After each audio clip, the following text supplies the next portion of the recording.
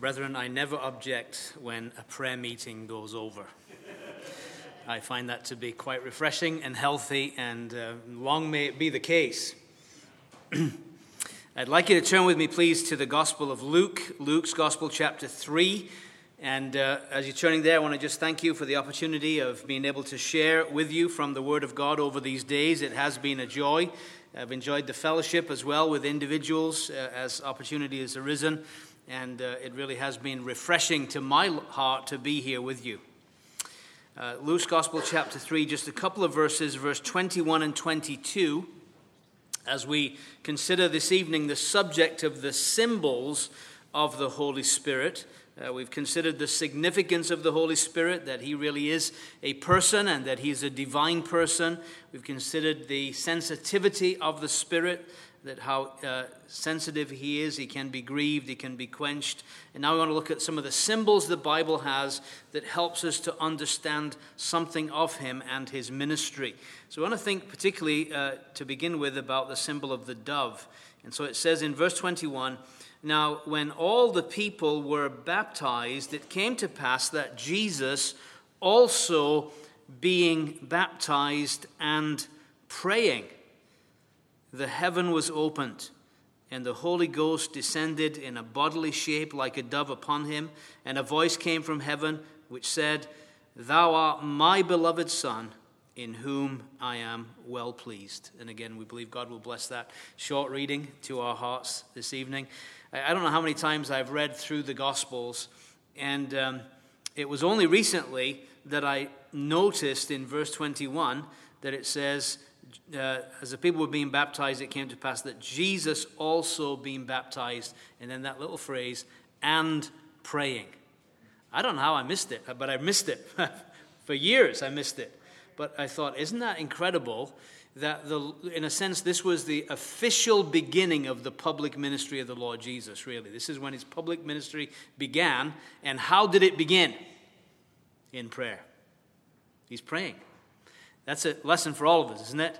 That was a challenge to my own heart. But then it says the Holy Ghost descended in a bodily shape like a dove upon him.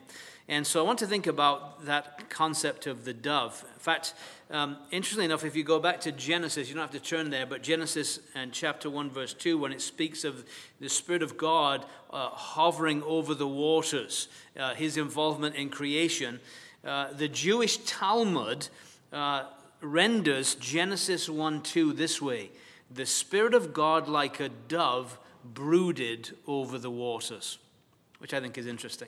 So what does that symbol teach us? Well, it teaches lots of different things. First of all, it's universally accepted as a symbol of peace. And the Holy Spirit, given free rein in your life, will not harm you. Right? I mean, it is a symbol of peace. And certainly, the only way there can be peace in an assembly, what is the basis of unity? It's the Spirit of God, isn't it? The fact that the same Spirit lives within you as lives within me. That's how we can love one another. Endeavoring to keep the unity of the Spirit in the bond of peace. And so certainly it's a symbol of peace. The dove was a clean bird, and very jealous of the purity of its plumage. So the Spirit in the believer's life is concerned with keeping us clean. And he will quickly let you know when your plumage is dirty. He'll convict you, right? That's part of his ministry. He has a convicting ministry. Before we were saved, we were under conviction by the Holy Spirit. Even after we're saved, when we get involved in things we ought not to, it's the Spirit of God that is convicting us because he's concerned about our purity and our cleanliness. The evidence that he likes things to be clean is seen in Genesis 8. And again, I'm not going to ask you to turn there. You're familiar with these. But remember when Noah was in the ark and, of course, the waters began to subside. And one of the things that he did was he sent out a dove. But the dove returned because it could not find a clean place to land. And many Bible scholars have seen in this the fact that the dove comes back a second time, brings an olive branch, but never see it actually finding a place to rest until here in Luke's Gospel chapter 3, where finally the dove finds a clean place to rest in the person of the Lord Jesus. Of course, that would tell us something else too, that before you and I are indwelt by the Spirit, we have to be, in a sense, saved first, right? So, in other words, the moment that you accept the gospel, that's the cleansing, right? The gospel cleanses us from sin, doesn't it? We come, we admit we're sinners, Jesus Christ, blood cleanses us from all sin, and the moment we believe, instantaneously the Spirit finds a clean place that he can come and dwell. And he comes into us, now we're clean. And it's all happens kind of instantaneously. But you get the picture that he can't come in until we repent of our sin and believe the gospel and get clean. And then he comes in and he takes up residence in our lives, although it all happens so quick. If you blink, you'll miss it, right? I don't know if you ever think about this, but if you really sat to meditate on everything that happened to you the day you got saved, it would blow you away. I mean, just so many things happened. The minute you got saved, amazing transactions took place. Translated from the power of darkness to the kingdom of the Son of his love. Seated with Christ in heavenly place. We could just go on, all the things that happened to you. And I'm sure somebody's made a list of them, probably Lewis Sperry Schaefer, if anybody has, of all the things that happened to you the minute you got saved. But it's a wonderful thing to be saved, isn't it? And one of the most wonderful things is that you have a new resident in your life. The Spirit of God comes in. The dove found a clean place. And of course, Scripture talks about the idea of being harmless as a dove in Matthew 10:16. And then we also think about a dove in terms of mourning. And I want you to look with me, please, at James chapter 4. And I want to think about the Spirit of God in terms of this idea of the dove mourning. Often, the reason that a dove mourns is when deprived of the companionship of his mate. A dove is a very loyal creature and would be faithful to its. You always see the doves together. You often see them as a pair, don't you? And the idea is that when one of them is killed or whatever, the other dove mourns at the loss. And in James 4, we get a very interesting idea. I want to read from James 4, verse 4, where unfaithfulness is being leveled against believers. And strong language is used. It says, "You adulterers and adulteresses, know ye not that the friendship of the world is enmity with God? Whoever therefore will be a friend of the world is the enemy of God. Do you think that the Scripture says in vain, the Spirit that dwells in us lusteth to envy?" Or some translations say, yearns jealously. And the idea is this, that when we are friendly with the world, when we're committing spiritual adultery, in a sense, our loyalty is no longer to God and to the bridegroom, the Lord Jesus, but the world is consuming us. The Spirit at that point yearns jealously. You see, he wants you in love with the Lord Jesus. And it really burdens him when we are involved in spiritual adultery. And so he yearns jealously. Isn't that tremendous to think the Spirit of God within me wants me to be in love and loyal to the Savior, and whenever I begin to drift and begin to love the things of the world, that's when the Spirit begins to work as the dove, in a sense, mourning because of my departure. Now, I'm sure there's much more we could say, but I want to move on to another picture or symbol of the Holy Spirit. And again, these symbols are just designed, in a sense, just like in the Old Testament, we've got lots of symbols of Christ, but Christ is the substance. Well, we've got lots of symbolic representations of the work and ministry of the Holy Spirit that actually find their fulfillment in the Spirit coming to live within us. And so I want to think about the oil as a symbol of the Holy Spirit.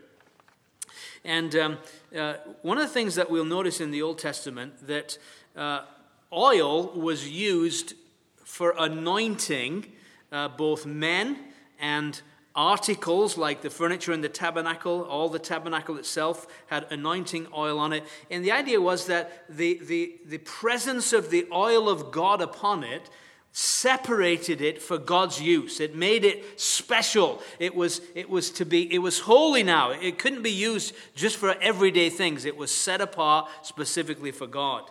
And we're going to look at some of the examples of that. But in the New Testament, the idea of the anointing is not with oil, which was a symbol of the Holy Spirit setting those things apart.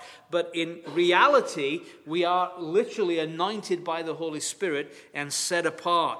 And those that did have the anointing of God upon them could not act like other men. They had to be different. So let's look at Leviticus 21, for instance. Let me show you some examples of this. And the idea was the prophet, the priest, the king were all anointed with this oil, and it set them apart as different. They couldn't just live to themselves anymore because the oil of God was upon them. So Leviticus 21 and verse 10. Leviticus 21, verse 10,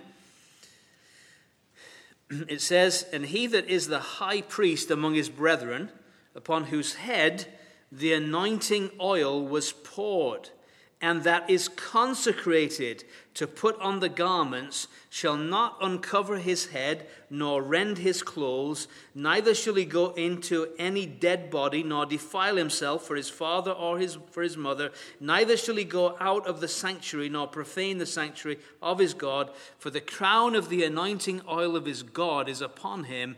I am the Lord." And so what it's saying is there's certain things that this man can't do that might be legitimate for somebody else to do, but he can't do it. Why? Because the sacred anointing oil of God is upon him. Okay? And so the priest was like that. And of course, it's all looking forward to the one who would be the prophet, priest, and king in one person, the Lord Jesus. But nevertheless, we've got here the example. Now look at 1 Samuel 24.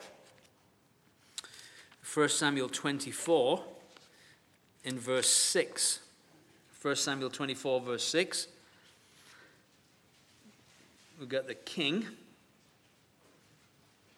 And this is David when he comes to Saul. And notice what he says in verse 6. He said unto his men, "The Lord forbid that I should do this thing to my master, the Lord's anointed, to stretch forth mine hand against him, seeing he is the anointed of the Lord." And we get the same thing again in verse 6. Is that one I read? Yeah, verse 9.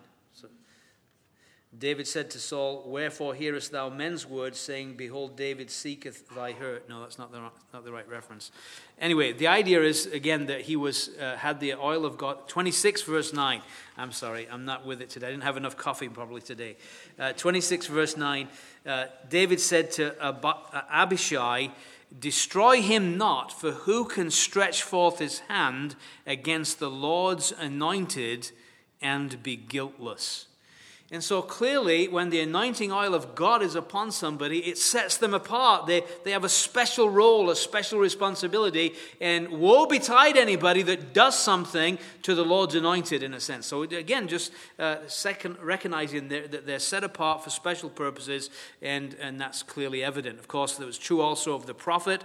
But the interesting thing is that it finds its fulfillment. This Old Testament picture of oil, the anointing oil upon someone, it finds its fulfillment literally with the Lord Jesus. And if we look to Luke's Gospel now again, in chapter 4, we're going to look at a lot of references, and it's hard to teach on a topic without looking at lots of verses. But it's okay. Turning the pages creates a draft. It keeps you alert. It gets you to find your way around your Bible. It's actually a very good exercise.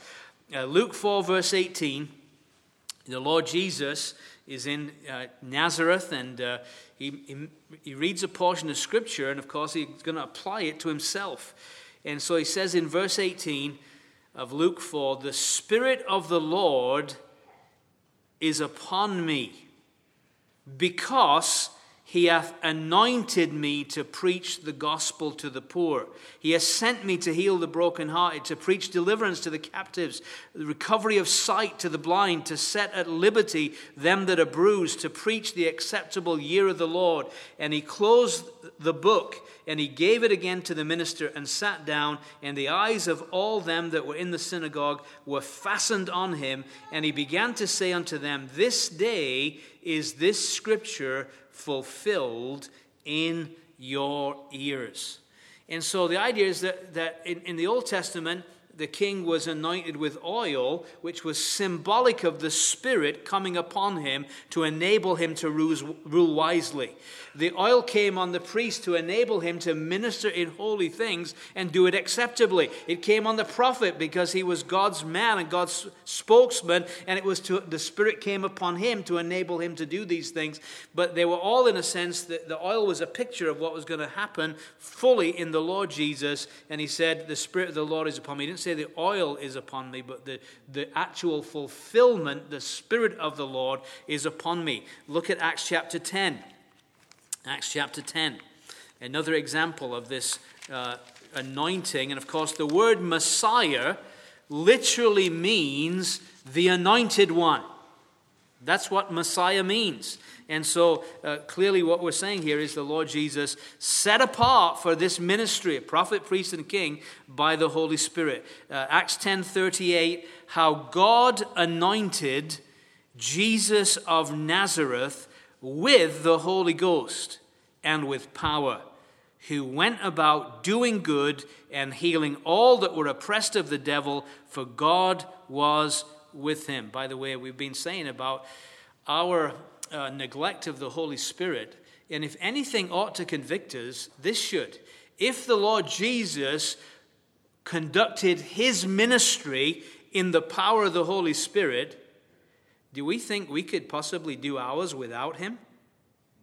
You get the idea here? I mean, it's because the Holy Ghost has come upon him. It says God has anointed Jesus of Nazareth with the Holy Ghost and with power, who went about doing good and healing all that were oppressed.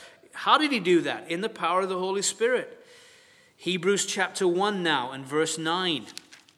Hebrews 1:9. Comparing the Lord Jesus, of course, Hebrews is going to present the Lord Jesus to us, particularly in the aspect of the high priest, our great high priest. And, of course, the priests of old were anointed, but it says in verse 9 of Hebrews 1, Thou hast loved righteousness, hated iniquity, therefore God, even thy God, has anointed thee with the oil of gladness, and I want you to notice this phrase, above thy fellows. Old Testament priests were anointed, but the Lord Jesus, as John would say it, and let's just look at John 3 in verse 34, just to put these two together. The oil of gladness above your fellows. And here's John 3. And we're going to tie a few things together here, I believe, in this verse. It says, speaking again of the Lord Jesus, For he whom God hath sent speaketh the words of God, for God giveth not the Spirit by measure unto him. Now, remember what we said the other night about in our own lives, about sometimes it seems that some people, the evidence of the Spirit is more clear in some lives than in others. Everybody is indwelt by the Spirit. And we said the difference between one individual and another is the degree of yieldedness. Right? That's what makes the difference. And we said some people, it's bit by bit over time as God's word points things out to them, they yield that area of their life. And so progressively, they become more and more a Spirit-filled person in a sense, because they're yielding continually to the Lord as he points things out. And is that what we call progressive sanctification? But then we said there are also people in a crisis that just surrender completely. Let me tell you, there was nobody more fully surrendered or yielded to the will of God than the Lord Jesus. And so in that sense, the Spirit was upon him beyond measure, because every second of every day he was yielded unreservedly to the will of God. And so here we have the example of the life, you see, that is completely dominated by the Spirit of God. Now, look at 2 Corinthians 1. This idea of anointing again. And the oil of God. 2 Corinthians 1, verse 21. And I want you to try and think about the implications of these verses.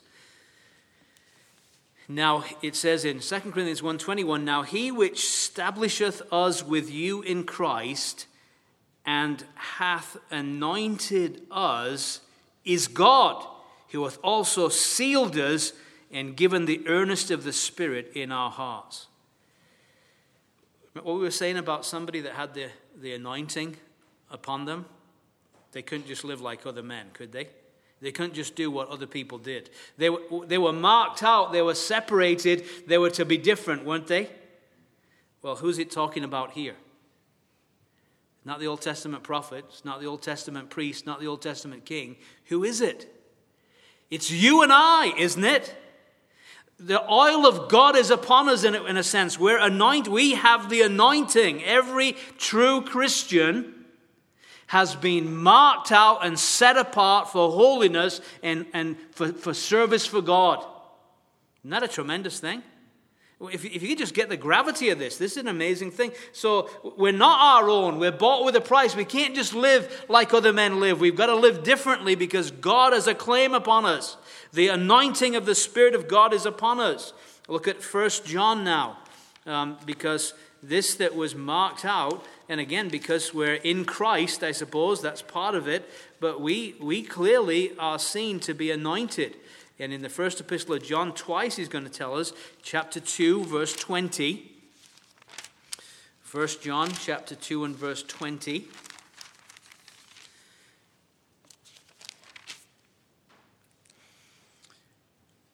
But you have an unction from the Holy One, and you know all things. Now, again, he's speaking to believers. Verse 27 of 1 John chapter 2. He says, "But the anointing which you have received of him abideth in you. And you need not that any man teach you, but as the same anointing teacheth you of all things, and is truth, and is no lie, and even as it hath taught you, you shall abide in him." Now, what is all this talking about? Well, it's clearly telling us we're anointed. We can all get that, right? That's good to know, isn't it? God has set us apart. It's amazing, isn't it? God has set you apart. He set me apart for his service. But it tells us, in one sense, you don't need anyone to teach you. Now, is that saying that, we should cancel this meeting because you don't need anybody to teach you? Well, what was John doing when he wrote this letter? He's teaching, isn't he? But what he's really saying is, you see, there were a group that had come around. They were kind of the people, kind of forerunners of what we call the Gnostics. They were in the know. They had they had this special superior knowledge to everybody else.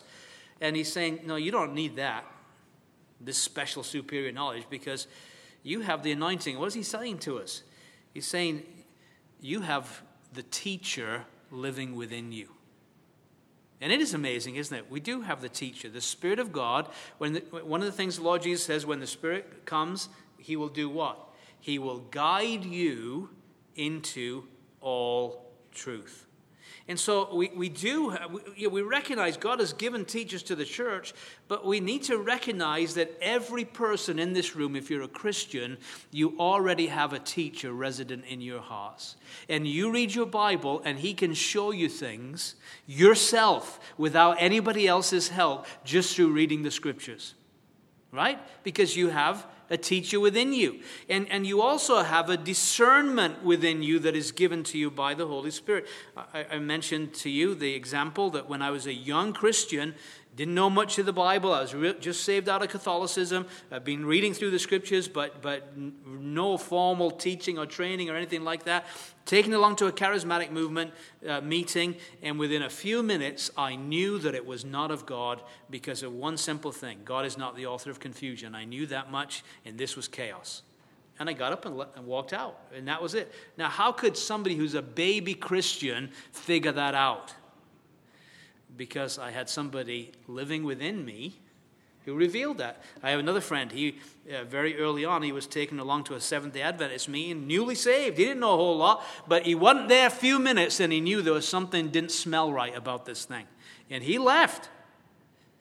And that is the key, that we do have living within us this anointing, the Spirit of God coming within us, setting us apart for God's service, a teacher within us to help us and instruct us, just like the Spirit came upon these men of old to enable them to do things. The Spirit is now within us, enabling us to understand the Word, to apply the Word, and to do things in our lives, and it's a wonderful thing.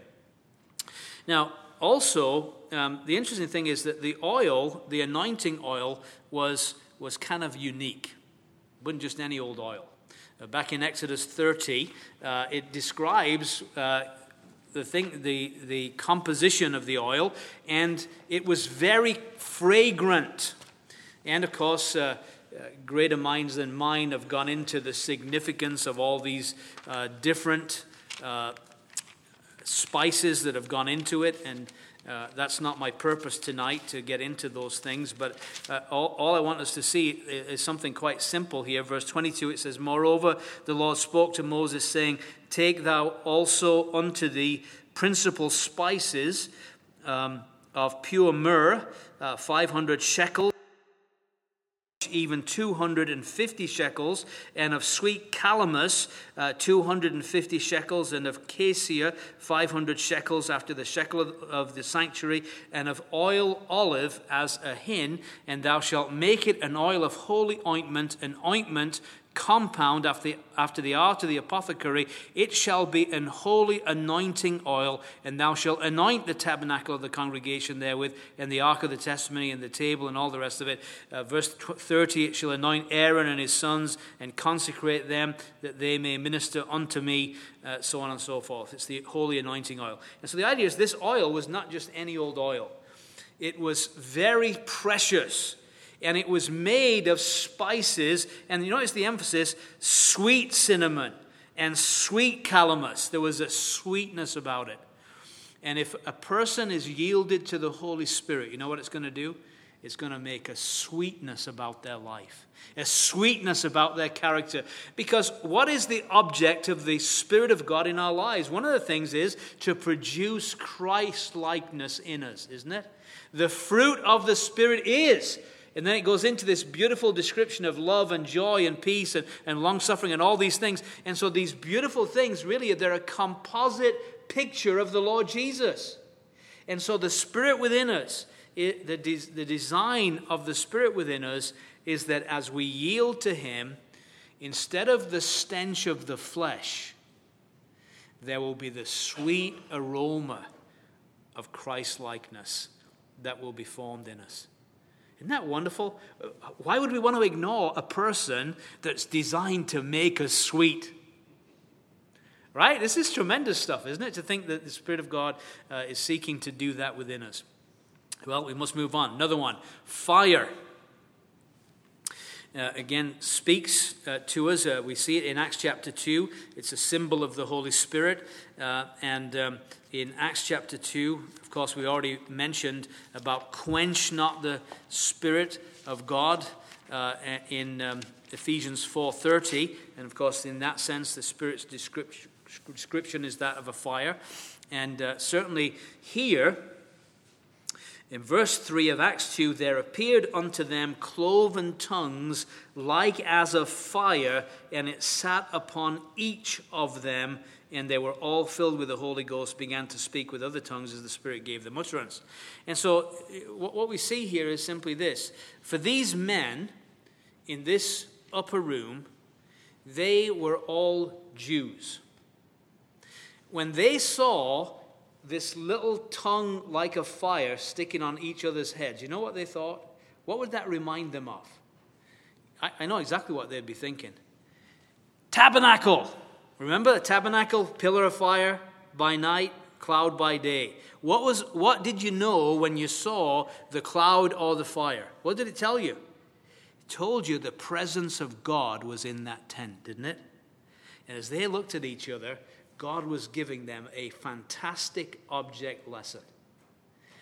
The new temple is not the one that Solomon built and was destroyed, or the one that Zerubbabel built and Herod did a kind of fix-up job on. No, the new temple now is you. God lives within you, right? And the symbolism of the fire would just immediately connect with them. So it speaks of the presence of God. It speaks of the holiness of God and his judgment against sin. Fire is always a symbol of God's holiness, isn't it? And so again, the Spirit of God is there to point out sin, to get us to come to self-judgment about our sin. This purifying, in a sense, and making us holy. And then, of course, there's another symbol of the Spirit, and that is water. Let's look at a couple of references. John chapter 4. And I'm sure there are many other references we could look at for all these. This is just a whet your appetite, cause you to dig yourself, and to take up the subject of the Holy Spirit in more detail. But John 4, verse 14, remember the woman of Samaria? She's thirsty. We sing that, I tried the broken cisterns, Lord, but all the waters failed. She had tried the broken cisterns, right? She was looking for fulfillment in relationships with men. She is disillusioned at this point. She stopped even bothering to marry them anymore now. She just lives with them. Kind of no point going through the motions anymore. They're all duds in her mind. She's looking for a good man. She can't find one, a perfect man. Well, she found one this day. And in John 4, verse 14, the Lord Jesus says, whoever drinketh of the water that I shall give him shall never thirst. But the water that I shall give him shall be in him a well of water springing up into everlasting life. And so the Lord is offering water to this woman. And later on, we get a better explanation of it. We've already looked at this verse, but let's look at it again. John 7:37. Where it says, the last day, the great day of the feast, Jesus stood and cried, saying, if any man thirst, just like this woman was thirsty, let him come to me and drink. He that believeth on me, as the scripture hath said, out of his belly shall flow rivers of living water. This spake he of the Spirit, which they that believe on him should receive, for the Holy Ghost was not yet given, because that Jesus was not yet glorified. And so the idea is that we come initially to Christ because we're thirsty. And as we come to him, of course, he gives us that living water within us. And it's a picture of the Spirit now within our lives. But it can't be contained in here, right? The Spirit, you can't, what does it say about God? Heaven and the heaven of heavens can't contain you. Never mind this building, right? So you've got the Spirit of God living within you, but it's not meant to be contained. Out of his belly shall flow rivers. So our thirst is quenched now. God has given us the job, in a sense, of allowing the Spirit through us to give living water to thirsty souls that are all around us. And it's to enable us to share the good news and to bring others to the place where they can drink and get satisfaction in Christ. And he wants to, he's anxious to go out through us and to reach a world through us. And I do believe that one of the reasons many of us perhaps miss out on the fullness of the Spirit is because we're not faithful to share the gospel. Let me explain what I mean by that. When in Acts 4 they prayed for boldness to speak in the name of Jesus, it says the place where they prayed was shaken and they were filled with the Holy Spirit and preached the word with boldness. But you notice their prayer, they didn't pray to be filled with the Spirit. They prayed for boldness to preach the gospel. But you know what the Holy Spirit said? I'll sign up for that. I'd love to make Jesus known. Right? In other words, sign me up. I want to be part of that. Right? His job is to witness and testify of the Lord Jesus. And when we say, okay, we're going to do it, the Holy Spirit says, okay, you got me right there. I'm with you. right? He can't resist that. Anybody that wants to make much of the Savior, he says, yes, sign me up, I'll help you with this. When I was first saved, it really bothered me that I'd grown up in a city of 1 million people, and I had never heard the gospel for 20 years. And I thought, how many more people out there are just like me? And then I began to say, well, how are we going to reach these people? They're not coming to the church. They just won't come in. How are we going to get out to them? And so another guy said, well, you know what, let's just read the Bible and look for ideas. And we saw that, well, they actually went out and preached where the people were. So we said, okay, let's go do that. So we went to the city center of Leeds, and we got these big gospel tracts, and gospel texts, and we would go and put them on a kind of frame, and we'd stand on the street, and we'd preach. Now, I'm only saved a few weeks. I mean, not long at all. Like, I don't have much theological nous at this point. But I knew people were lost, and I knew how they could get saved. But I want to tell you something. I'm just being honest with you. Every Saturday, we did that for 2 years. And every Saturday, I had major stomach cramps. I felt really ill. I was hoping it might rain or something like that. I mean, I was petrified. I'll be honest with you. And even when we got up and it was time to speak, my knees would be knocking and my teeth would be chattering. But it's amazing. Once we began, it's amazing the liberty and boldness the Spirit of God gave us. And I remember one time preaching, and a Muslim comes and stands in front of me. He's so close I can smell his breath. And every time I mentioned about Jesus being the Son of God, he said, liar, liar. You know, and yet it's amazing. The more he said it, the more I started telling him about the Lord. It's amazing. Where does that come? The Spirit of God just loves to use a consecrated vessel that's willing to be used of him. And people were saved. I can tell you, people were saved on the street. I could tell you all kinds of amazing stories. One day we preached on Acts 10, the conversion of Cornelius. A lady walks past. She's been reading that in a Bible that morning. She's just stunned. They're speaking on the passage I just picked up and read. So we invited them to come to a gospel meeting, and guess what the preacher spoke on? Conversion of Cornelius. Guess what happened? She passed from death to life. And her whole family got saved. It's amazing. We would never have seen that if we'd allowed the stomach cramps to keep us in. But the Spirit of God met us there.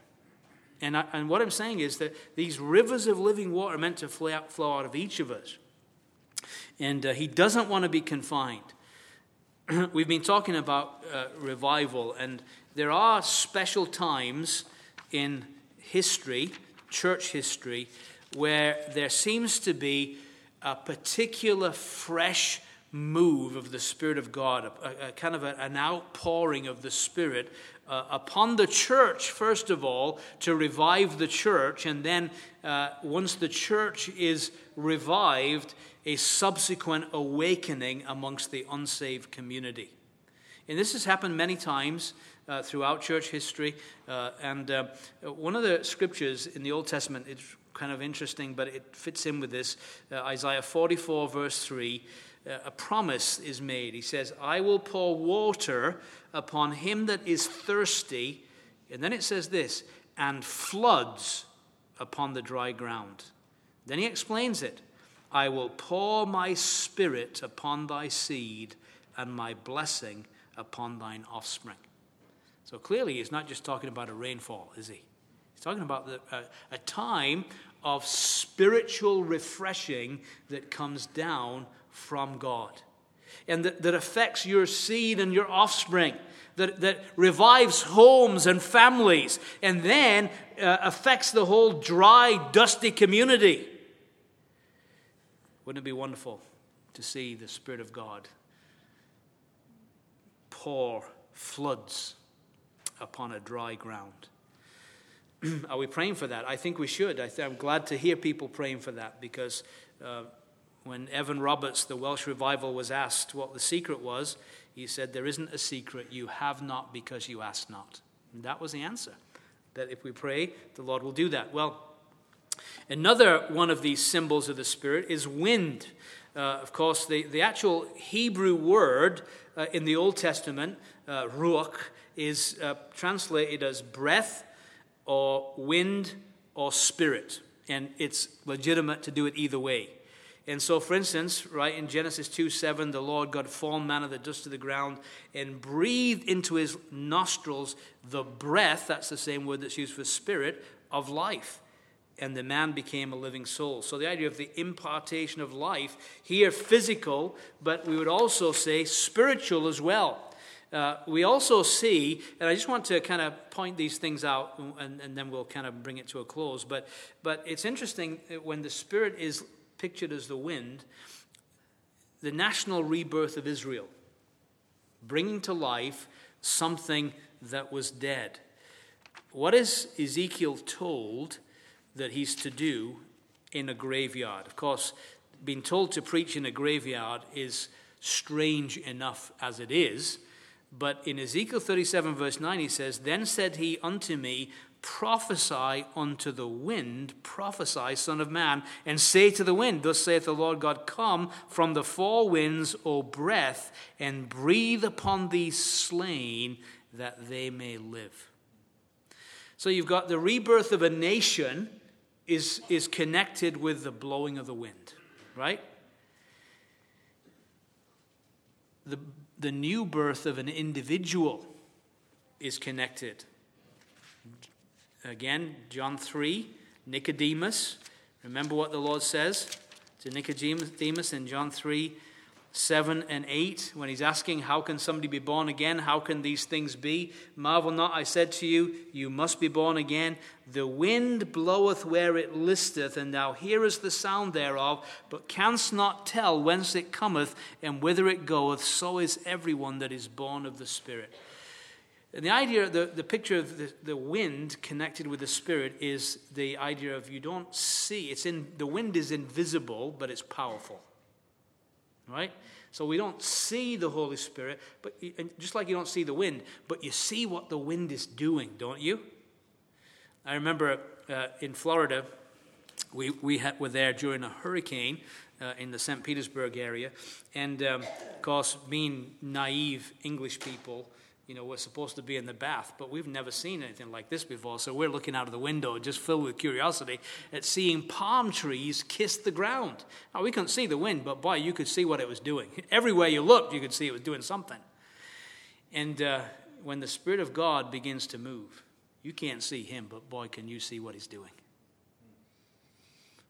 Like grown men, like trees, falling flat on their face under the conviction of sin. Right? You can see what the Spirit's doing. And so in the individual new birth, he says, you've got to be born again. And then he likens it, well, it's the Spirit of God that brings this about, convicting and blowing and bringing the Word of God to your life in a powerful way. And then not only is you've got the birth of a nation, the birth of an individual, the wind is connected, also the birth of the church. Acts chapter 2, we already mentioned the fire, but there was something else in that passage, wasn't there? Verse 1 of Acts 2, when the day of Pentecost was fully come, they were all with one accord and in one place. And suddenly there came a sound from heaven as of a rushing mighty wind, and it filled all the house where they were sitting. And there appeared unto them cloven tongues like as fire, and it sat upon each of them. And they were all filled with the Holy Ghost and began to speak as the Spirit gave them utterance. And so clearly, the idea of birth and things coming to birth, a nation, an individual, the church, the Spirit of God is involved powerfully. And so all these are beautiful pictures of the work of the Spirit. There are many more. We haven't had time to cover everything. But I guess my burden and my prayer for all of us is that you and I will recover from our reaction to charismatic error. Not by becoming charismatic, don't get me wrong, but by acknowledging afresh the need for the person and work of the Holy Spirit. If my Savior, his whole ministry was based on being full of the Holy Spirit and dependent on God in prayer, what audacity to think that I can function effectively in the Christian life in my own strength and without dependence on him in prayer or his Spirit. It is absolutely arrogance of the worst kind. And I have been guilty of it. And I'm sure I'm not the only person in this room. So I do believe before God that he would have us all reacquainted with this vital person, the Spirit of God, and recognize our desperate need of his power, individually and collectively as a testimony. We need to be praying that God would fill this place with his presence. And that is not just claiming where two or three he's gathered, but in such a way that you don't have to say it. Everybody knows it, that the Lord is in the midst. I think that's what we should be praying. Let's pray. Our God and Father, we just really have sold ourselves short over the last few years because we've become so scared of one who is described as harmless. He's not going to do us any hurt. He's described like a dove. Father, forgive us for offending this holy dove and for being arrogant and thinking we can do this stuff ourselves. We would again afresh invite the Spirit of God to re-engage with every life bowed before you tonight. You'd accept our cry for forgiveness for neglecting and grieving and quenching this blessed person, and that you'd fill us afresh with that power from on high, so that we might indeed bring much glory to the Lord Jesus. We pray that every saint in this assembly may no longer have any stench of the flesh about them, but have that sweet aroma of the Spirit of God producing Christ-likeness in our lives. Father, again, we just commend ourselves to thee. Thank thee again for this time to consider thy precious word. Thank thee for everything that has been done for us. When we were saved, Father, we're just amazed at all that you did and all you will yet do, because on a single day, we simply believed that we were sinners and that Christ alone was the only Savior. Oh, Father, what a blessing we were brought into. We bless your name for all these things. In the name of the Lord Jesus Christ, amen.